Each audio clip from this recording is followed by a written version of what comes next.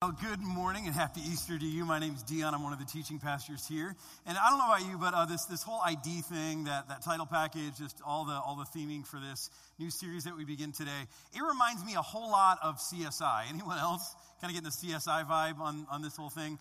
So it's a little bit creepy, and yet it's kind of appropriate for Easter. I'll talk about that in a minute. But just out of curiosity, how many of you like the show CSI?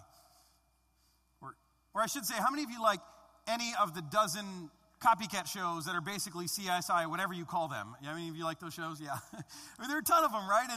And they're all kind of the same. They all have these beautiful detectives, better looking than the average person. They're all living kind of the high life on a public servant salary, mind you, somehow. They work that out. And they're all solving mysteries. They're cluing together different crimes, putting together evidence from gruesome things or just mysterious things that no one would be able to easily figure out. But they're able to do it so simply with just a little bit of luminol, that stuff under the black light, and a keen sense of perception. And of course, most of all, what must really do it in those shows are the cool sunglasses that they wear, right? That'll do it all for you. Now, if you like those shows, there's no problem with that. In fact, we all love mystery, and I think that's why we love those shows. But even before there were those shows, there were other shows. There were shows like Columbo. Anyone like Columbo? Yeah. Matlock, good old Ben Matlock, right? Yeah. Or Kojak. Remember him, Kojak? We got the Kojak fan club, I think, over here. I think I heard them. Kojak. My personal favorite when it comes to mystery solving TV shows was Scooby-Doo. You went down with Scooby-Doo? Nothing like Scooby-Doo. But before there were TV shows, there were other things. There were like the board game Clue. Anyone love to play Clue? Right? Colonel Mustard in the conservatory with a wrench. We just got a new version of that game. It's not quite as good as the old one, but it's a great mystery-solving game. Or if you like to read, there were a whole series of Agatha Christie novels or Sherlock Holmes novels, which just again shows us that we are a people, no matter what age we're living in, who love mystery. And maybe that's why we love Easter. Well, on top of all the other things we love about Easter, like the bunny and the candy and the good food and the family, but maybe one of the reasons we love Easter so much is because Easter is a holiday that is big on mystery. We're going to talk about this morning, just about the mystery that surrounded that first Easter morning. But this mystery wasn't cracked by some cool guys wearing sunglasses driving around in Hummers. This mystery was solved by none other than the original super sleuths known as the disciples. Not quite as cool, are they? Yeah, they're kind of missing some of the vibe. But in fact, these disciples who were trying to piece together the great mystery of what happened to Jesus on Easter morning, they aren't so good at detective work. I don't think that's why Jesus called them to be disciples. In fact, they're terrible at it. Don't call these people if you have a mystery to solve. They are not your people, because the first Easter is a total debacle as far as detective work goes. I'd like to show you this, exactly what I'm talking about. We're going to go to John chapter 20, and we're going to look at the first Easter, that Easter morning. And as we're going through this, I just want you to kind of keep your eyes out for clues. Clues that should have been obvious, communicating what had actually happened on Easter, clues that many of the disciples missed. So John chapter 20, this is what it looks like. It says, early on the first day of the week, while it was still dark, Mary Magdalene, one of the disciples, went to the tomb and saw that the stone had been removed from the entrance. So she came running to Simon Peter and the other disciple, the one that Jesus loved. And she said, "They've taken the Lord out of the tomb, and we don't know where they have put him." So Peter and the other disciple started for the tomb. Both were running, but the other disciple outran Peter and reached the tomb first. He bent over and looked in at the strips of linen lying there, but did not go in. Then Simon Peter came along behind him and went straight into the tomb. He saw the strips of linen lying there, as well as the cloth that had been wrapped around Jesus' head. The cloth was still lying in its place, separate from the linen. Finally, the other disciple, who had reached the tomb first, also went inside. He saw and believed, although they still didn't understand from Scripture that Jesus had to rise from the dead. Then the disciples went back to where they were staying. So you get this?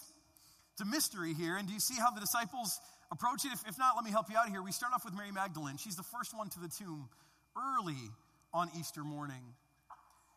And she's there presumably to take care of Jesus' body, who was hastily put in this tomb on Friday before the Sabbath. And so she arrives there at the tomb, and she notices the first bit of evidence that the stone has been rolled away.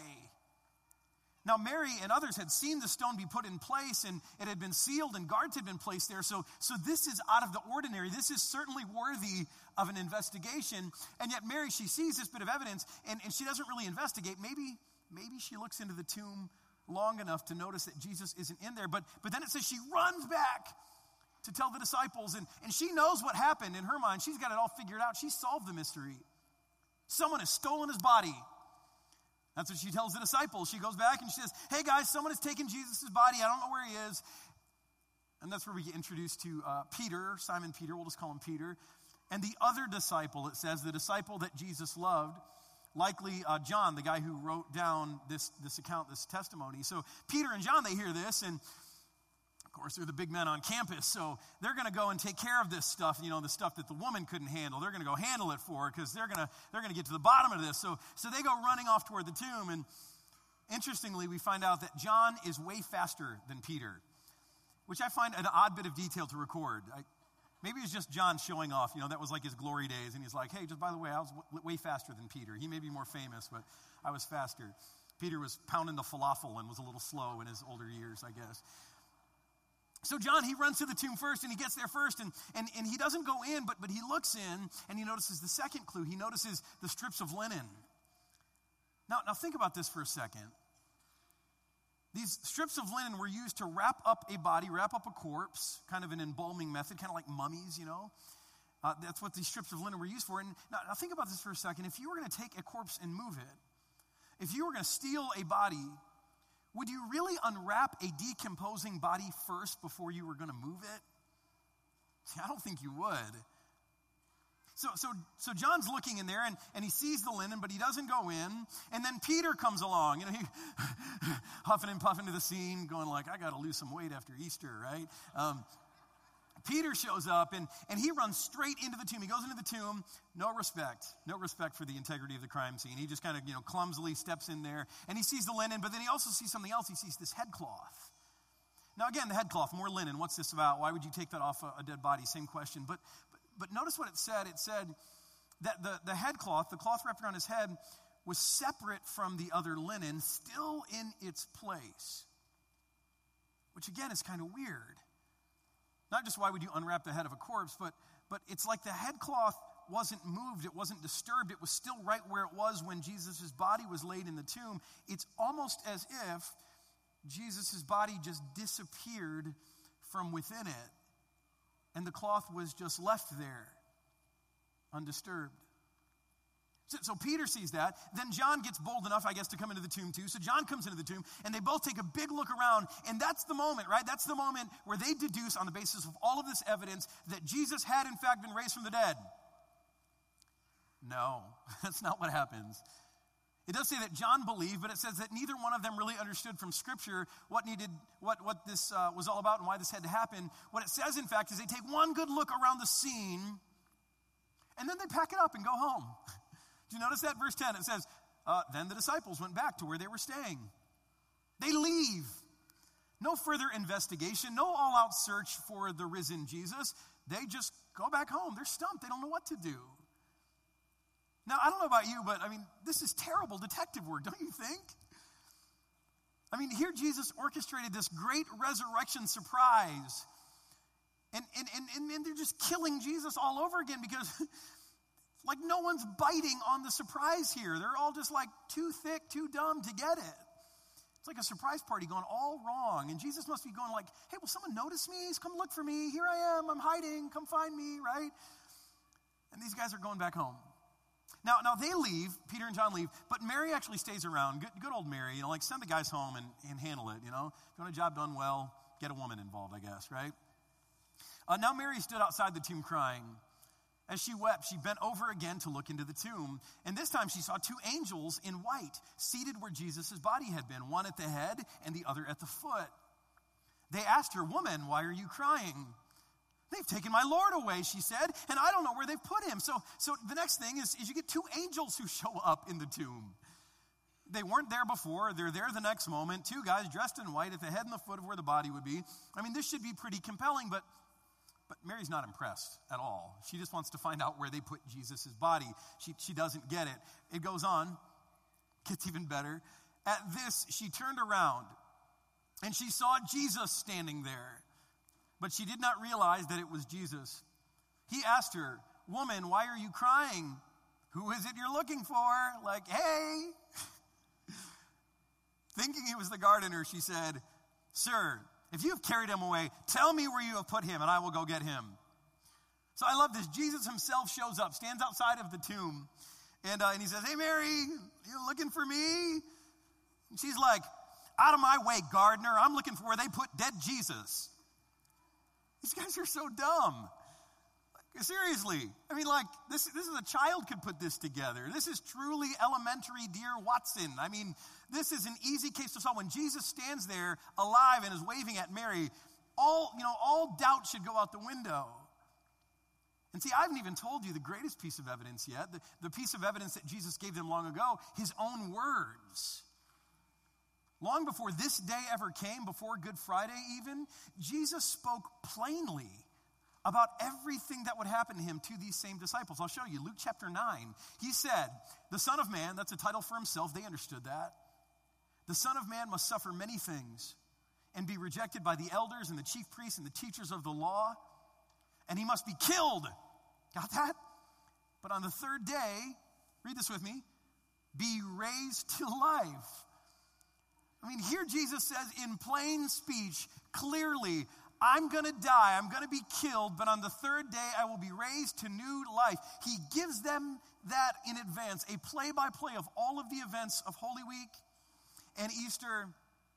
And these guys are simply not listening. They don't believe it. How could they not put this mystery together when Jesus' words are so clear, right? It's frustrating. It's dumb. Like, how can you guys not get this? Well, let me ask you, what about us? See, there are things that God has spoken clearly to us, and I believe that. Maybe you believe that with me, that in the Bible, we've got God's word spoken clearly to us. And if you don't believe that, that's okay. If you don't believe that the Bible is God's word, if you believe it's just the words of men, here's my challenge I'd give to you, just like Steve Howard gave to you a moment ago. I challenge you just to read it. Because I think when you do, you'll discover that there's wisdom and insight into human nature, into humanity, into how the world works, that is just beyond human wisdom. It is truly divine. So if you don't believe that it's God's word, that's okay. I do. And here's what I like to say to those of you who also believe that it's God's word, is that there are things that God has spoken clearly to us. So clearly, plain as day. And yet we also struggle to believe them, don't we? I mean, what about when God says, "I forgive you"? I mean, God says this in the Bible a dozen different times or more, a dozen different ways. He says, as far as the east is from the west, so far I've removed your sins from you. He says, I've taken your sins and I've buried them in the heart of the sea. They're gone, they're done. He says, I'll remember your sins no more. I'll forget them. Man, it is so clear. Jesus from the cross says, Father, forgive them. They don't know what they're doing. I mean, the fact that God forgives us, it is plain as day. And yet, when you really mess up in life, when you really hurt someone, when you make a big mistake, how easy is it to imagine that you have made yourself unforgivable? In spite of the clear word that you're forgiven. It's not so easy, is it? Or what about when God says death is defeated? I mean, that's what Easter is all about, right? Death is defeated, not just for Jesus, but for anyone who is in Christ, anyone who trusts in Jesus. Death is defeated. We know that. Death is what takes us to be with God forever, that death has no sting, it has no victory anymore, and yet, when we lose someone we love, how often do we forget these words or fail to believe these words, and we can only see the tragedy? I mean, grief is okay. Grief is normal. And yet how many of us get paralyzed by a sense of loss? Even though God has said, no. Death is defeated. It's okay. It just looks like death has won right now. It in fact hasn't. I've defeated death. How hard is it for us to believe those words? What about when God says you're not alone? You know, Jesus is Emmanuel, God with us, and that's how he came to us at Christmas. And then on Good Friday, he was taken from us, but Jesus says, no, I still want to be with you. And so God raises him from the dead so that he can be with us always to the very end of the age, the Bible says. And so we're never alone, right? It's clear. God spoke that. He says, you're never alone. I'm with you. Don't fear. And yet when life gets hard, isn't it easy for us to believe that we're alone, forsaken, not loved, not cared about by anyone, especially God? See, God speaks clearly, and yet we struggle to believe him, not just in things about who God is or about realities in the world, but especially when it comes to what God has said about us as people, the words that God has spoken about us and what our ID, what our identity is. See, God has spoken things about us, but I don't think we believe them. No more than the disciples believed Jesus' words when he said, I'm going to be killed and I'm going to rise again. I mean, we just don't even hear them. We don't believe them. Instead, what do? We build our sense of identity not on what God has said, but we build our sense of identity on where we grew up. If you're from St. Louis, you know this question. It's really odd to those of us who are outsiders, but it's the great St. Louis question when you meet someone new and you kind of get introduced and you find out they also grew up in St. Louis. What is the question? Do you know? Where'd you go to high school, right? Yeah. You just validated that. That is, in fact, the question. Where we grew up, our family of origin, where we lived, what our family was like. So many of us use that as the basis for our identity, don't we? I remember for me, I grew up to a very common family. My parents were not highly educated. They didn't have a lot of money. We were pretty just simple. And I remember as I, grew up and started hanging out with some kids who were kind of different, man, I was really ashamed about how my family grew up, and I wanted to keep all of that from them. Because I thought somehow that said something about me. Now, of course, I realize that my parents are anything but common now. I mean, they're extraordinary people. My folks are just some of the most creative and gifted people. In fact, if there is ever a zombie apocalypse, I'm not betting on it, but if there is one, I've assured my parents that wherever they go, I'm going to be with them, because if there's anyone who can live off the grid, it is my folks. They're impressive people. And yet, how many of us look at our family of origin, where we come from, our beginnings, as the foundation for who we are? Or what about what we do? Whether we work outside of the home or we stay home as a mom, or what job we have, and if it's an impressive sounding job or if it's not, we let what we do define so much of who we are. Or what about what we own? Now, this is an expensive path to identity. I'm just going to tell you, there are cheaper ways to do this, and yet some of you are hell-bent on trying to find your identity in this way. You're buying your way to a sense of self, and it's expensive, it's costly, and you're doing it, and so many of us do this in our own ways. Or what we look like. This is what we do when we're young, and then we just get to a certain age and we give up on this one, because if who you are is pinned on what you look like, just forget it. Let's find something else. So what about people? What about the things that people have said about us? We've all had things spoken about us, and maybe there's things that we've hated, things that we've not wanted to believe, and yet we've heard them and they've just kind of stuck. And not only have they stuck, but we've begun to build our sense of who we are around those words. They become these prophecies, these self-fulfilling prophecies. Words that we hate, words that we just are so frustrated about, and yet we believe them and they become part of who we are. What about the mistakes that we make? Man, we so easily let our mistakes, our sins, and our addictions define us. We become those things. And here's the problem with all of that. These are all like false clues. These are like red herrings that will lead us to a sense of who we are, but it's a false reality. Just like Good Friday for the disciples was this reality embroiled in their mind. It was so real. They watched Jesus die. It was gruesome. It was horrific. And they just couldn't imagine that they could ever get beyond that. And that's the same thing that happens to us. We build a sense of identity based on all of these things. But it's not true. This is not who we truly are. See, God has spoken. He has spoken words as clear as day that are meant to define who we are, that are meant to be the foundation of our identity. And yet we've let so many other things define us instead. Meanwhile, God is speaking, and today I'm going to challenge you to listen to him. First off, he says, we are all sinners. Oh boy, here we go, right? Someone bring in the fire and brimstone, because this is where it gets all ugly. I mean, this isn't why you come to church, right? To hear that you're a sinner. Well, some of you do, but that's just because you've got problems and you're kind of sick like that, I guess. But you know, this is true, that we are sinners. And the reason we need to embrace this as a part of our identity is for a reason other than what you might think. It's not so that we can live life in guilt and shame and go around feeling bad about ourselves. No, that's not the purpose. See, I want to show you the purpose. And these are going to be the words from John. John, you know, the fast guy who got to the tomb first. Later on in life, he wrote these words. And he said this. He said, if we claim to be without sin, we deceive ourselves, and the truth is not in us. You got that? If we claim to be without sin, if we claim that we are not sinners, we deceive ourselves, and there's no truth in us. We're living a lie. But if we confess our sins, he is faithful and just and will forgive us our sins and purify us from all unrighteousness. Do you hear what John says? He says, if you can't own that you're a sinner, you're living in denial. And you're going to live in frustration. You're going to live stumbling over the same parts of your nature over and over again, unsure of why you self-sabotage all of the time. Life is going to be confusing to you. It's going to be frustrating to you. You're going to be a hypocrite to people. You're going to be arrogant to people in your life. People in your life are going to be mad at you.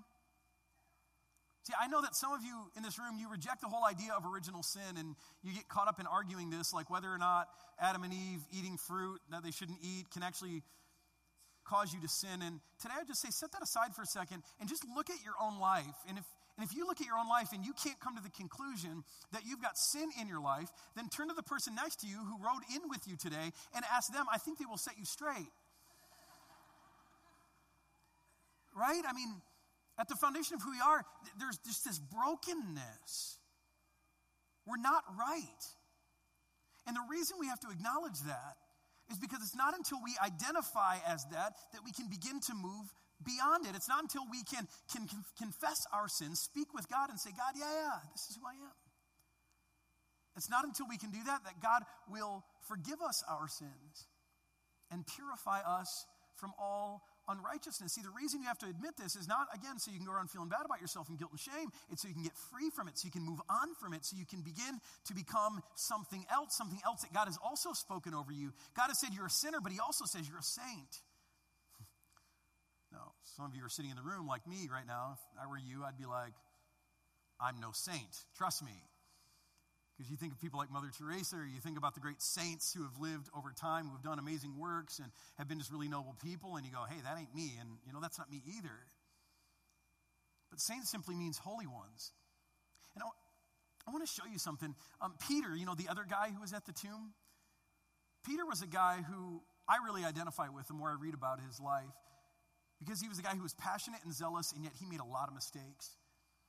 And he let Jesus down in Jesus' biggest moment of need. When Jesus was being arrested and accused, Peter denied that he even knew Jesus 3 times. And Peter made all kinds of mistakes. And even after Jesus was raised again from the dead and Peter was made a leader in the church, Peter still made all kinds of mistakes. So Peter was kind of a mess, and he knew that. But what he figured out is that didn't define him anymore. When he could admit that he was a sinner, God then called him something else. And so I want you to see what Peter then said, not just about himself, but about all of us who are in Christ. He said, but now, whoever you were before, that doesn't matter, but now you are a chosen people, a royal priesthood, a holy nation, God's special possession, that you may declare the praises of him who called you out of darkness into his wonderful light.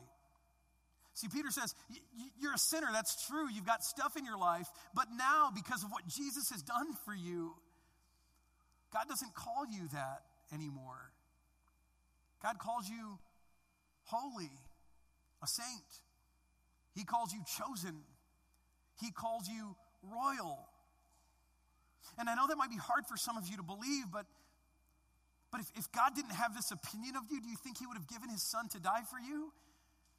If you weren't his special possession, if you weren't beloved by him, would he have given Jesus over to suffer and die? See, I know it's hard for some of us to believe, but God doesn't see all the things that we see when we look in the mirror, and he doesn't see all of the flaws that other people see. But because of what Jesus has done on the cross and in the empty tomb, because Jesus has taken our sin and made us a new creation, given us new life, there is no condemnation for us anymore. That means that as God looks at us, he doesn't say, man, you're a sinner and you're prideful and you're arrogant and you've got a lust problem. He says, no. That's who you were, but now you are chosen and you are royal and you are holy. You are my special people. I love you. I know some of you are sitting here today and you're thinking, yeah, but you don't know me really. That's easy for you to say. Some of you are saying, I'm no saint, and some of you are saying, I'm no sinner, and we're everywhere in between. But let me just remind you of one simple truth that I've always taken hold of on Easter, and it just changes my faith. It changes my perspective in life on everything, including my identity. And here's what I want to remind you of on Easter. Easter means that God gets his way. Easter means that God means what he says. Easter means that God always delivers on his promises. If he can raise a man from the dead in order to keep his promises to people, then what can he do in your life with the words that he's spoken over you? Do you get that? If even death won't stop God from fulfilling his word,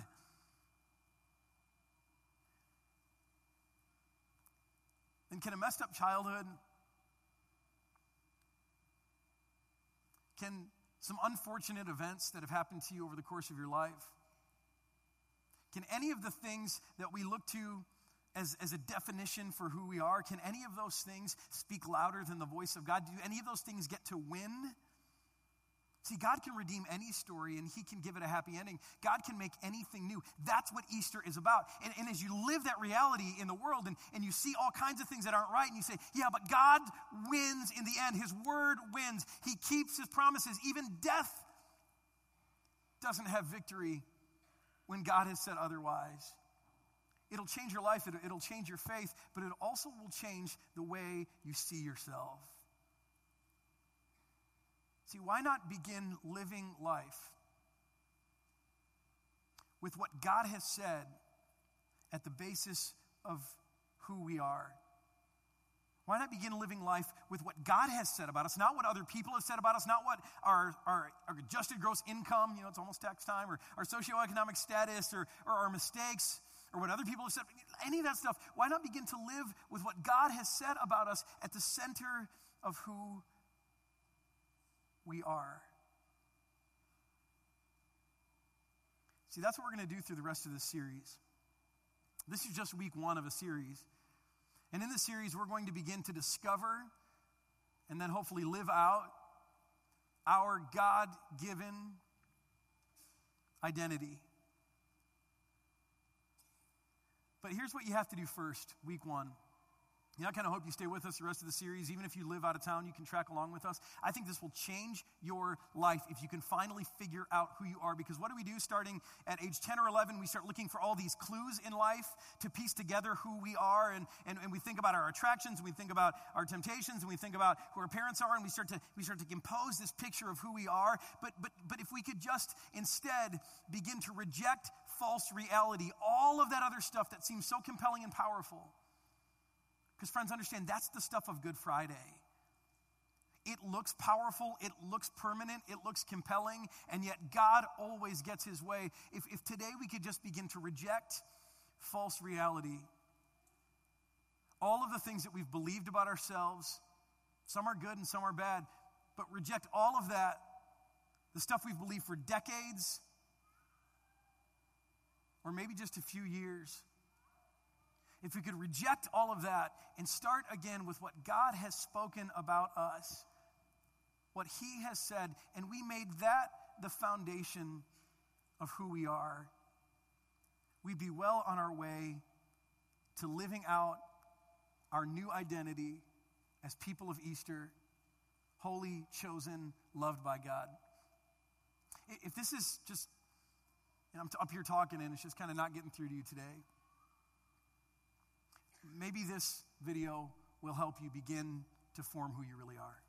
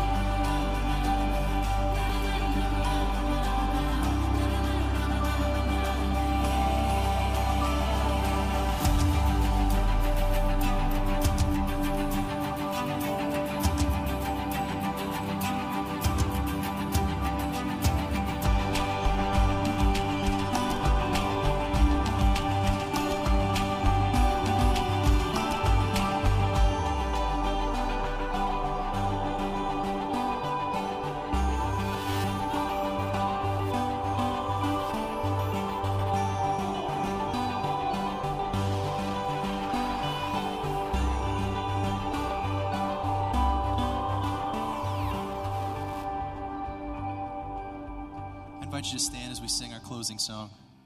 Our God is broken through sin. He's broken through death. He's broken through shame. So let's declare our new identity this morning as we sing out this next song.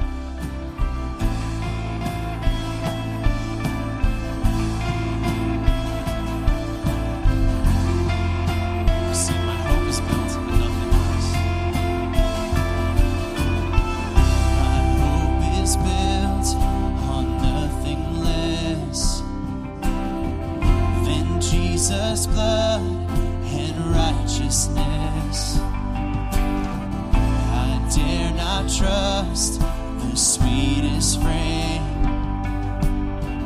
but wholly trust in Jesus' name. Let's sing that again. My hope is built on nothing less than Jesus' blood and righteousness. I dare not trust the sweetest frame, but wholly trust in Jesus'